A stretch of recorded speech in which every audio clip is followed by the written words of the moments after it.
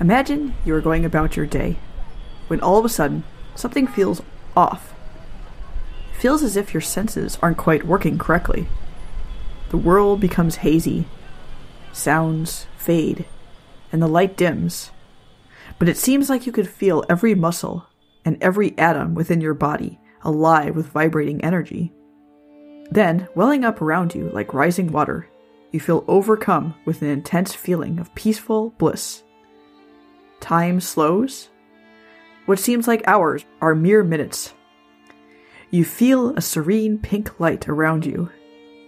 Then you are filled with the overwhelming knowledge that you are in the presence of something vastly more than yourself. Indeed, vastly more than anything that you have ever experienced before. All you feel is love, peace, and calm. There are people who have experiences like this, and they have one thing in common.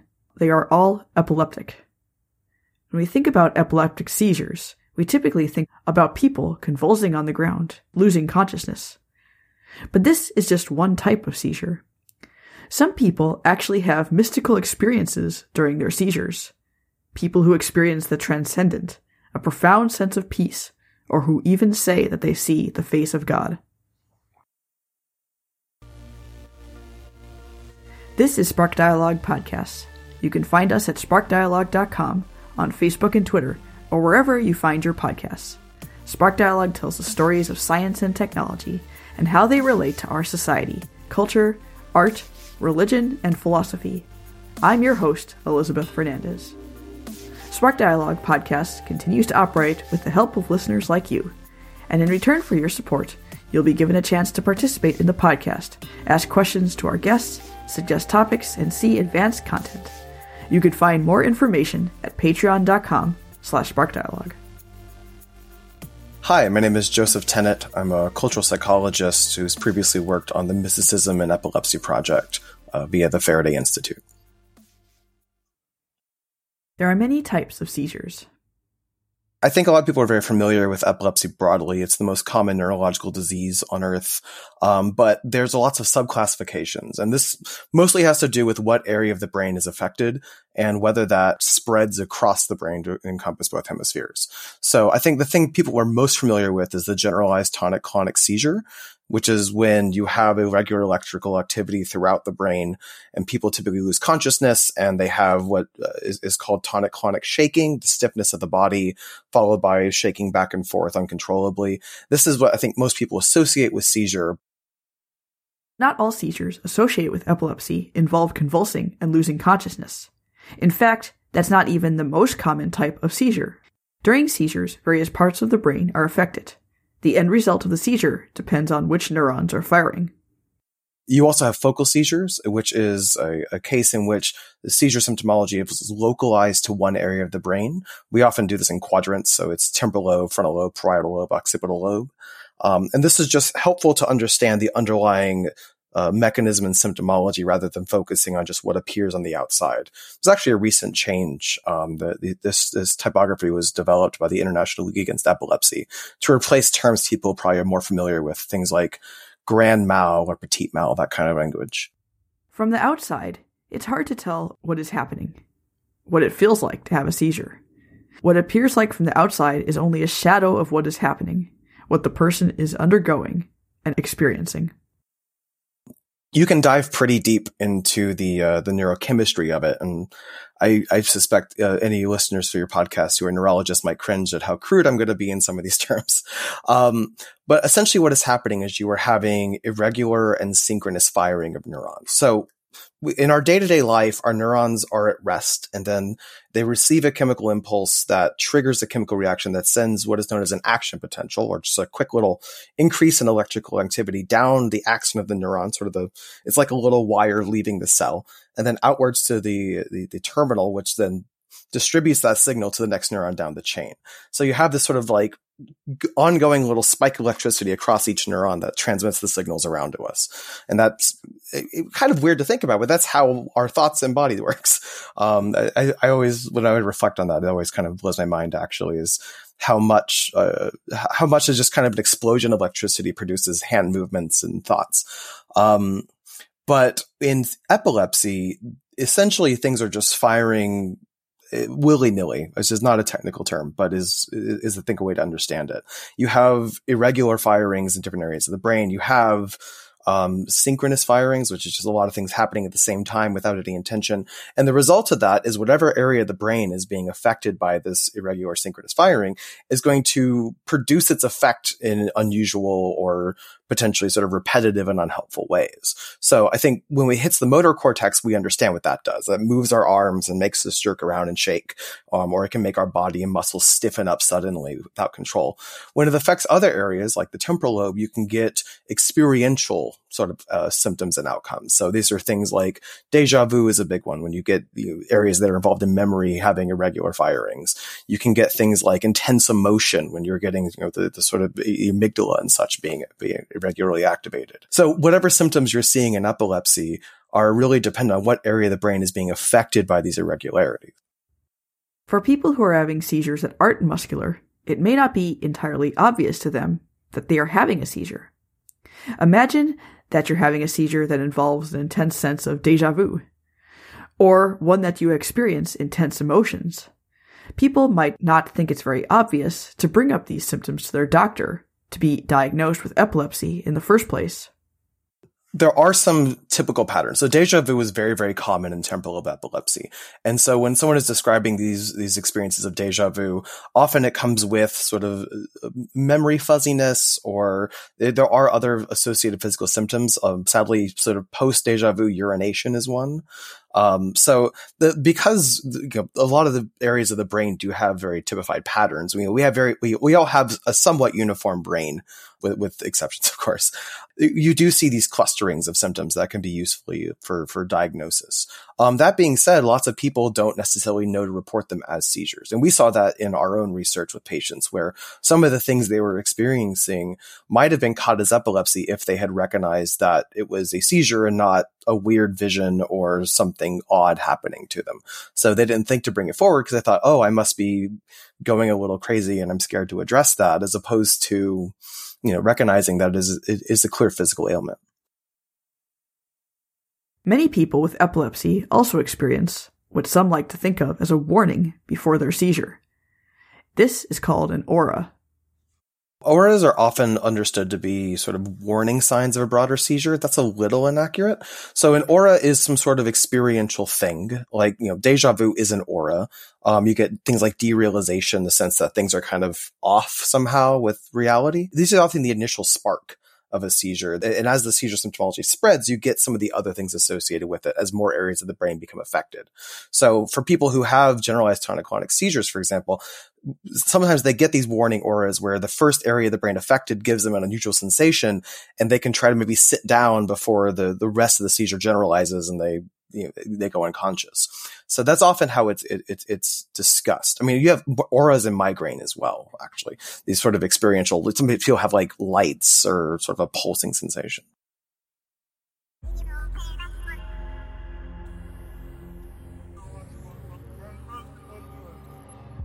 But for some, seizures take on another feeling completely. They may feel as if they're transported to another dimension. Perhaps they understand the entirety of the universe and its meaning, and some even feel like they see the face of God.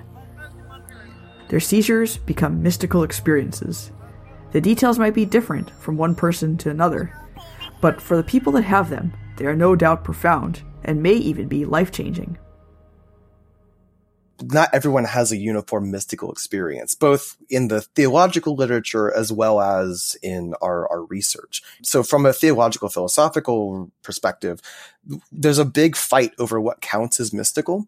And there's a lot of texts that are trying to carve out a specific space and exclude certain things. Like visions is a very contentious area where some people think visions are really important to mysticism, and others think that visions have no place in the mystical discourse. So we try to be expansive in what we consider mysticism when going into this study. And as a consequence, we have quite a spread of experiences associated with epilepsy that we were interested in.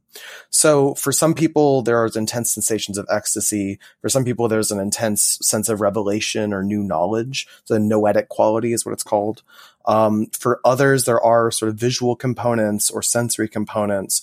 For others, there's a sense of reassurance and calm and warmth, a sudden peaceful emotion that comes over them. I think the most radical was someone who's had a sense that they were serving as a bridge between an altered reality. And they had the sensation of part of themselves being in this other place, this other world, and then part of them being anchored to reality as we know it. And that sort of liminality is I think, the core element for them. So in terms of what counts as a mystical thing, we really let the people experiencing it decide, because they know what is different than the normal day-to-day reality. And that disruption is really what we were interested in.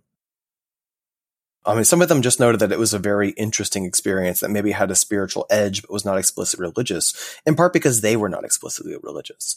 Of those who are somewhat religious, it had more of a religious element. That's one of the other things we're interested in this research, is how much is the background religion you're bringing to these experiences part of how you interpret them? Is it the case that people with no religion are suddenly seeing the face of a religious icon like Jesus or Vishnu? Or is it that people without religion are having odd experiences and people with religion are seeing these religious icons? That was an open question, actually. You may think that the people who are having mystical experiences during their seizures are the intensely religious, people who feel like they can talk to God anyways through prayer and meditation. But surprisingly, that's not always the case. Who are the people who are having these? Like, do you find that they do tend to have a religious background, or have there been people who are like completely maybe agnostic or atheistic, and then all of a sudden they have one of these seizures and they're like, oh my gosh, God does exist? Have there been instances like that as well? We've had a little bit of all of it. So one of the reasons this research was interesting to me, so I'm not a neurologist. I'm primarily a psychologist who studies religion. And I think what's compelling is that epilepsy doesn't care where you're from. Epilepsy, like I said, is the most common neurological disease in the world, and it is blind to who it affects. And so, we can get sort of this natural spread of perspectives in people, and see how these unusual experiences brought out by this disease vary within culture. So we did this research in the United Kingdom, and the United Kingdom fairly recently is a pretty secular place, actually. We did a general population study, a survey to assess sort of the religious affiliation of people in the UK, and predominantly none. The sort of sociological category, none, of no religion, no interest, or no religion but a little spirituality, was about 50% of our sample. So we do absolutely have secular people coming into this with these unusual experiences. And for some, it really made them question. For others, they say it's very odd and it felt kind of spiritual, and they attribute it to disease. We do have Christians, we had a Christian woman in the sample who was kind of lukewarm on faith, had a really profound experience with seizure, and really recommitted to faith. We had another person for whom this really ignited their interest in Buddhism. They had a strong serenity and a sense of the unusual realness of the world, and that really pushed them down the path towards Buddhist thought. So we've had quite an interesting spread, actually. In the UK, about 50% of people claim to be agnostic or atheist. If these experiences seem to favor the highly spiritual, or if the highly spiritual favored these experiences, you would expect to see more than 50% of people in the study to be religious. So I asked Joseph what his patients were like. So in terms of religious affiliation, it's close enough. I mean, regrettably with a smaller sample, you're going to have a bit more flux and variation, but it's not so egregious that we felt confident saying that people are more religious. So one of the things we did do as part of this study is we commissioned a general population survey with some of the scales we gave to the participants. So we gave out something called the spiritual transcendence scale, which is a trait measurement of spirituality. It was actually meant to be a part of a expansion of the Big Five personality traits. And what we found is that our patients didn't seem that much different from the general population in terms of sort of spirituality or religious affiliation. So that was a kind of a pleasant surprise, actually, is that we seemed like we sort of captured the normal spread roughly, given that we didn't have a ton of people. Also, another thing I was curious about is that you mentioned someone who might be Christian might see the face of Jesus, or someone who's Buddhist might see the face of Buddha. Do you see that correlation, like in, whatever religion that you lean towards, that's what people tend to see or tend to experience? Yeah, so interestingly, that didn't really happen. So we did a control sample of interviews of people who were priests in the Church of England who had had some sort of mystical encounter. It's required to have some sort of spiritual experience, and oftentimes they talk about their encounters with God. And it's interesting the ways in which there's a some degree of uniformity in those experiences. The way they talk about, like, some people talk about literally seeing the face of Christ. Some talk about, like, sense of calm, but it follows well within the Christian tradition. Our epilepsy patients, even within Christianity, are very wide in the kind of things they are experiencing.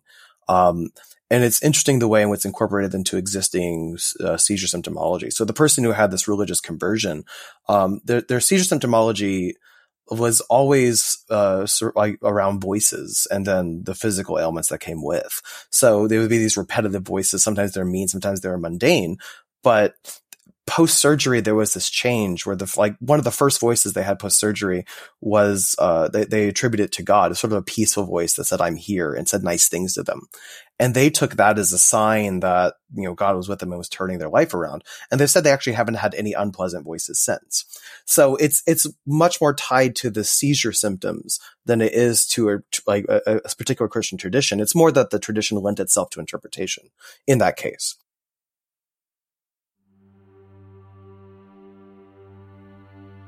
There were many people throughout history that had epilepsy, and some of these had very powerful mystical experiences. The most famous being Fyodor Dostoevsky, the Russian author. So Dostoevsky definitely had epilepsy. There's lots of cases of early attacks, both from clinicians and from family. So it was pretty unambiguous that he had epilepsy.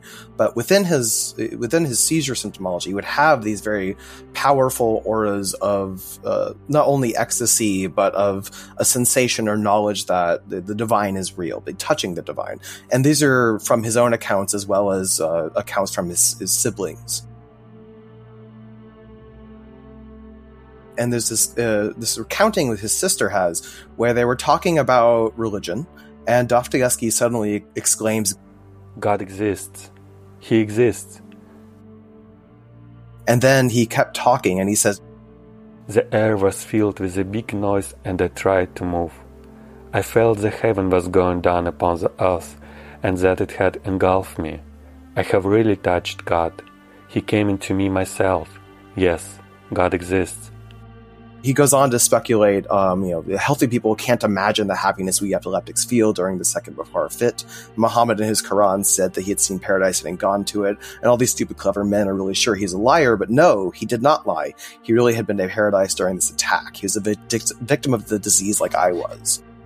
I don't know if this felicity lasts for seconds or hours or months, but believe me, for all the joy that life may bring, I wouldn't exchange this one.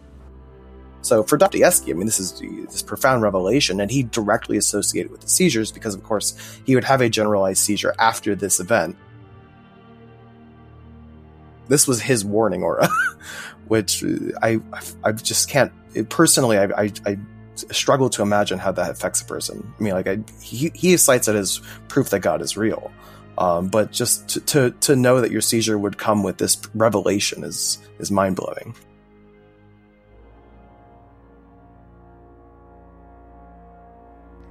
Another historical case is Saint Birgitta of Sweden. She has all these really interesting visions of hell and initially very scared that the devil was trying to trick her with these visions. And it was a priest who was a friend of hers who said, "No, this is, God is speaking to you. You need to write these down. You need to share these." And what's interesting about this is there's a neurologist in Sweden, Anne-Marie Lantblom, who was looking through research on St. Birgitta and found that some had studied what they're pretty confident is her skull that was in a reliquary. So St. Birgitta, of course, as is the tradition with many Catholic saints, they're not buried, and parts of their body are kept in reliquaries for adoration. And so having access to what is likely the skull of St. Birgitta, they could then look to see if there's any signs that would suggest neurological disease. And there is indeed an indentation that is consistent with tumor growth, which could absolutely cause seizures in the temporal lobe. So that was another case which is entirely feasible that this is someone who was having epilepsy-related experiential auras and was writing about them as a saint. Knowing the source At least the medical, physical source of these mystical experiences could be a letdown for some. Perhaps it takes the magic out of it, so to say. There definitely is some concern there. So we had a patient who had some really profound experiences post-surgery with sort of daily morning seizures that had this intense sense of joy and of the universe just pouring out love. I mean, these really beautiful descriptions, but it's directly after surgery where they had a tumor in their skull. So there's a clear link there. This is not something that happened before. It was happening as part of this brain issue. And there's a real tension in this person where on the one hand, they know what's causing it physically. And on the other hand, it's so beautiful that really there's something that they want to capture and hold on to there. So the medicalization element really does make people question what they've gone through. In other cases, some people really never buy it. And they're just like, there's an interesting study. It's, Hansen and Brodkorb. It's the largest case study. I think we may beat them now, but it's the largest case study of people with mystical style or ecstatic seizures. And there's one of their accounts has a patient who was singing in a church choir and had an experience of sort of a divine connection while singing in a church choir. And their first reaction was, "Oh no, I'm mentally ill. I need to go to a hospital." Like you would think that's the prime time for that kind of experience. And they said, "Oh no, this is bad." So it's like, I think there is the case that the fact that we deal with this in hospitals and that clinicians are talking about specific diagnoses and prescribing medicine, that does demystify this for people experiencing it in a lot of cases. They can go the other way, of course, because there's issues of medication compliance that we can talk about. But for a lot of people, it really does take away the spiritual connection, or at least make them question it. But then again, it could go in the other direction too. Perhaps people who have seizures, the doctors, and those who hear about these seizures might say, "Wait a minute, these are too powerful, too unique to just be a firing of neurons. Perhaps there is something more here." So the principal investigator on this study, who I worked with, Professor Alistair Coles, is also an ordained reverend. And I think there's a sympathy to spiritual experience that he has there. But I mean, he's also very much a clinical neurologist. So I think he would be the first to say that we should prioritize medical safety. But it's not to diminish the experiences people have or say that they're not real or authentic. We just have to sort of separate what the point of our research and the point of these interventions are. So, I mean, I think we've landed on the adoption of a William James quote, in which he says, people are asking about the authenticity of mystical experiences. And he says, well, by their fruits, they will know them. Religious communities know their own, and they know what is within their tradition, the divine speaking to people, and they know what is disease. And that they're the experts on that. Our job is simply to note what is happening. I can't speak to ultimate authenticity, and I try not to, frankly, because if I take a strong stance, we're denigrating the experience of saints, and we're saying that the prophets maybe weren't really experiencing what they're experiencing. And I don't have the tools to claim that definitively. I can simply tell you what people have told me, and I can tell you what's on their chart. Like that I'm not a theologian. It's not my job. And I'd be wary of entering that field. Joseph studies people who are currently having mystical experiences in their epileptic seizures. These are real people in the modern day who are having these unique experiences.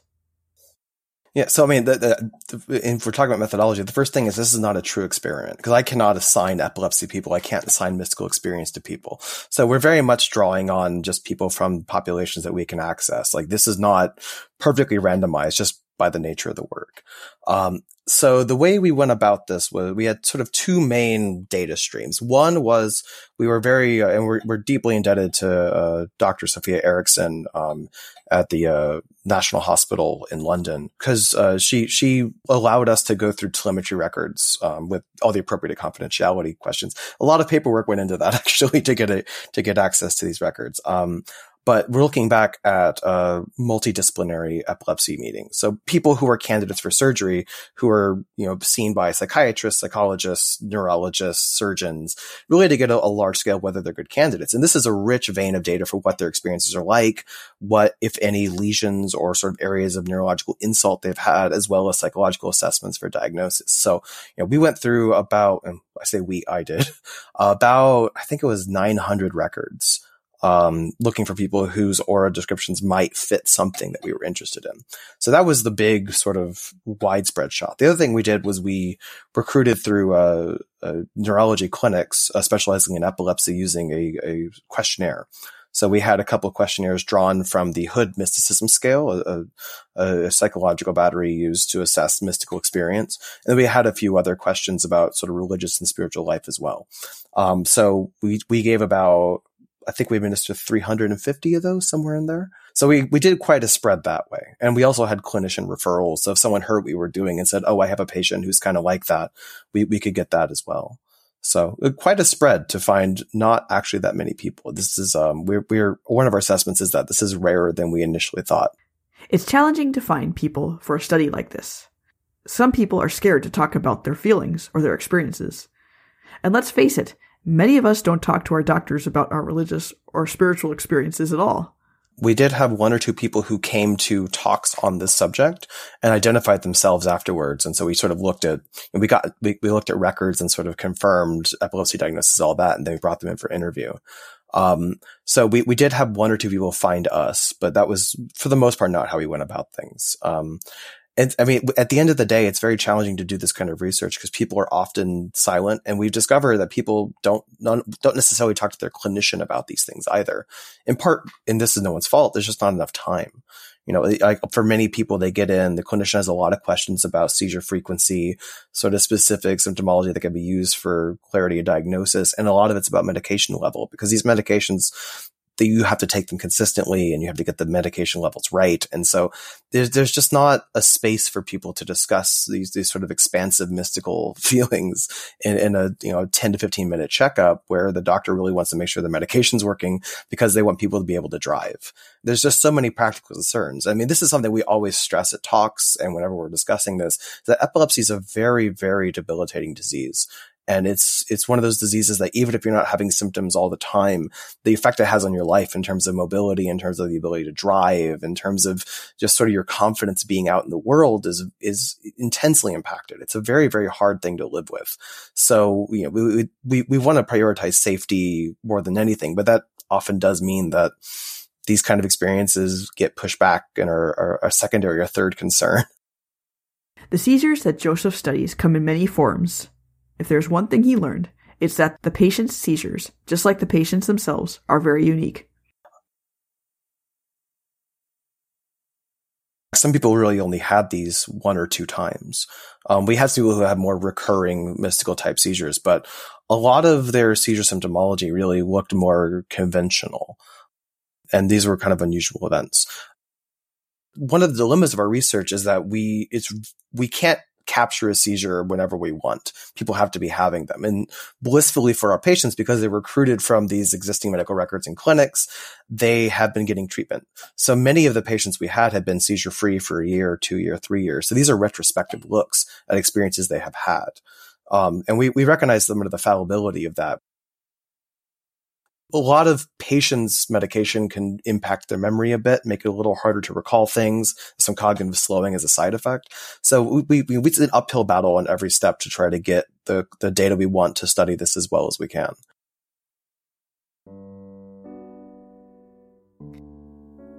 Sometimes the seizures would be filled with intense happiness, as if the universe is filled with love.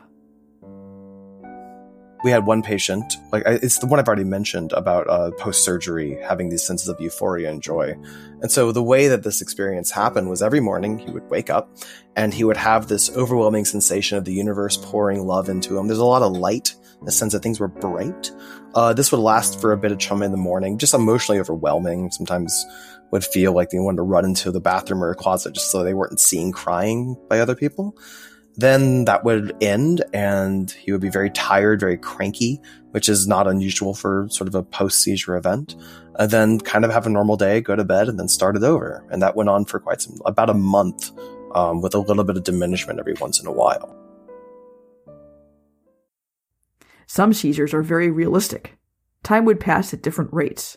It was like stepping into a different world, experiencing new things and places, while hardly any time passed in reality. This is an interesting one, is a transportive sensation. So someone who would suddenly find themselves in a wholly different place, a Mideastern country of some kind. It's kind of a vague, non-specific area. And there'd be this sense that these women needed help. And this person would help these women or go, like, and it would feel like hours. Or even I think up to a day was the longest feeling of that. About 30 seconds to a minute in real time. So that one's very striking. So there's lots of different types of experiences that we found in interviews. And one of the most interesting things to me about these was how people didn't talk about them. For many of the patients said that I was the first person they ever told about it because they were so scared to share this kind of experience because it's so unusual.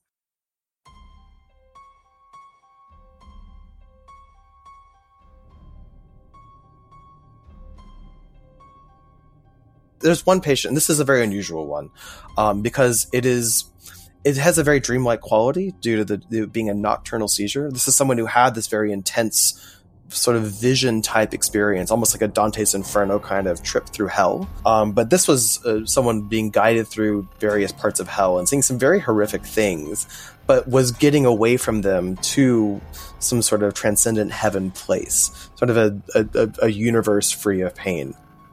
And then woke up in a bathtub having had a very long generalized tonic-clonic seizure. So where the seizure symptomology starts and ends is a little tricky in that case, which is why I didn't necessarily bring it up. And so that was a really, really striking case of terrifying imagery. What is it like to have these experiences? For people without epilepsy, they might have a strange fascination with these mystical experiences. Some try to duplicate them through drugs or through deep meditation. Because of our ability to scan the brain, we can see how these experiences compare with the seizures that occur during epilepsy.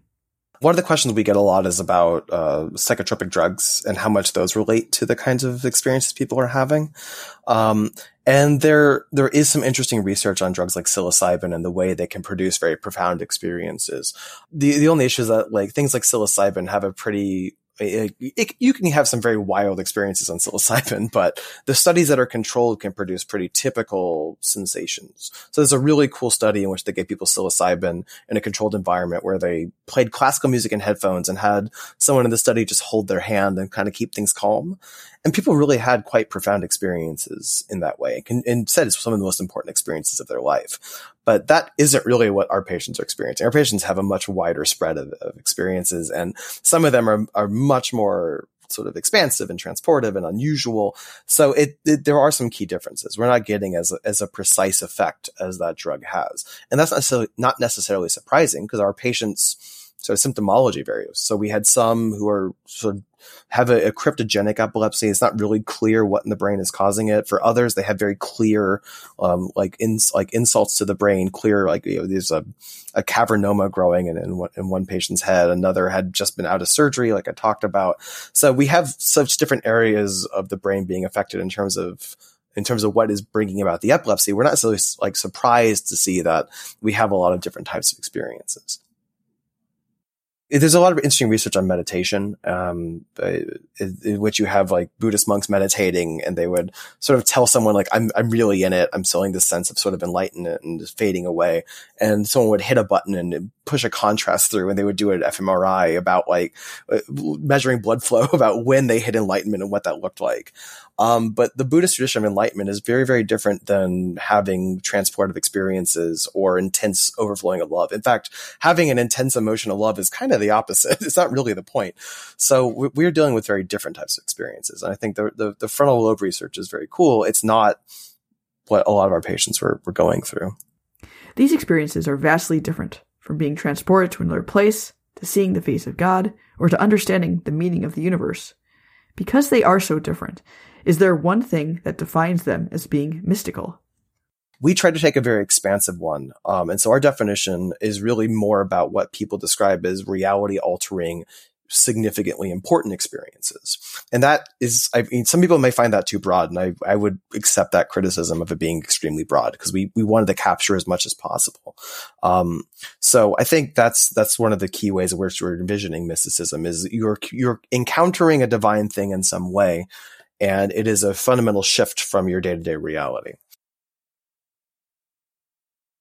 I think from a methodological perspective, when we're talking about qualitative research and we're treating people as experts in their own experiences, you end up in this place where you have to manage your own metaphysical expectations. I mean, one of the things I really like about our study is we have a fairly balanced perspective.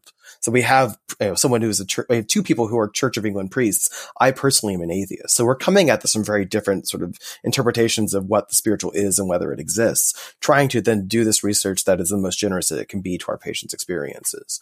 So for me, there is that moment where you have to at least consider the possibility that there's something out there that is linked to this in order just to be sympathetic and understanding and treat your patients as though they know what that they truly understand what they're going through, which I think is at least a fair place to start. It's very tricky to sort of keep your own footing, when doing this kind of work. And I think, from a qualitative perspective, making sure that you know where your experience is and where it is potentially shading your questioning or shading your interpretation, and trying not to let it overwhelm how you're approaching this work.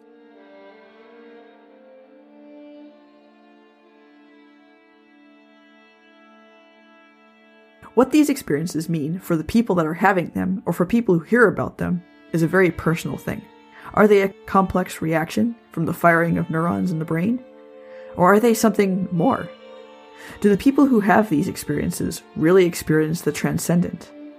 Joseph looks at these cases free of judgment and assumption. For his patients, this is the only way that he should do this. But for the rest of us, I suppose that these experiences might mean something different to everybody.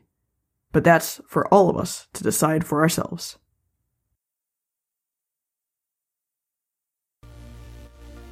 Spark Dialogue Podcast is produced by me, Elizabeth Fernandez. You can find us at the web at sparkdialogue.com, on Facebook and Twitter, or your favorite podcast platforms. It was great to have you join us today, and I hope it gave you something to think about. You can join the community of the podcast and become more involved on patreon.com/sparkdialogue. Thanks for listening, and see you in 2 weeks for another episode.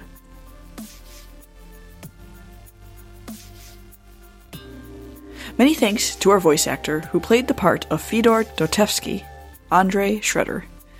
Some of the background music that you heard was produced by me. Others are clips from Winding Into Gone by Dirk Koldertisk, featuring Cody, Virtues Instrumenti, Lost Time, Black Vortex, Gymnopeda No. 1, and Day of Chaos by Kevin MacLeod. More information about these songs can be found in the show notes at sparkdialogue.com.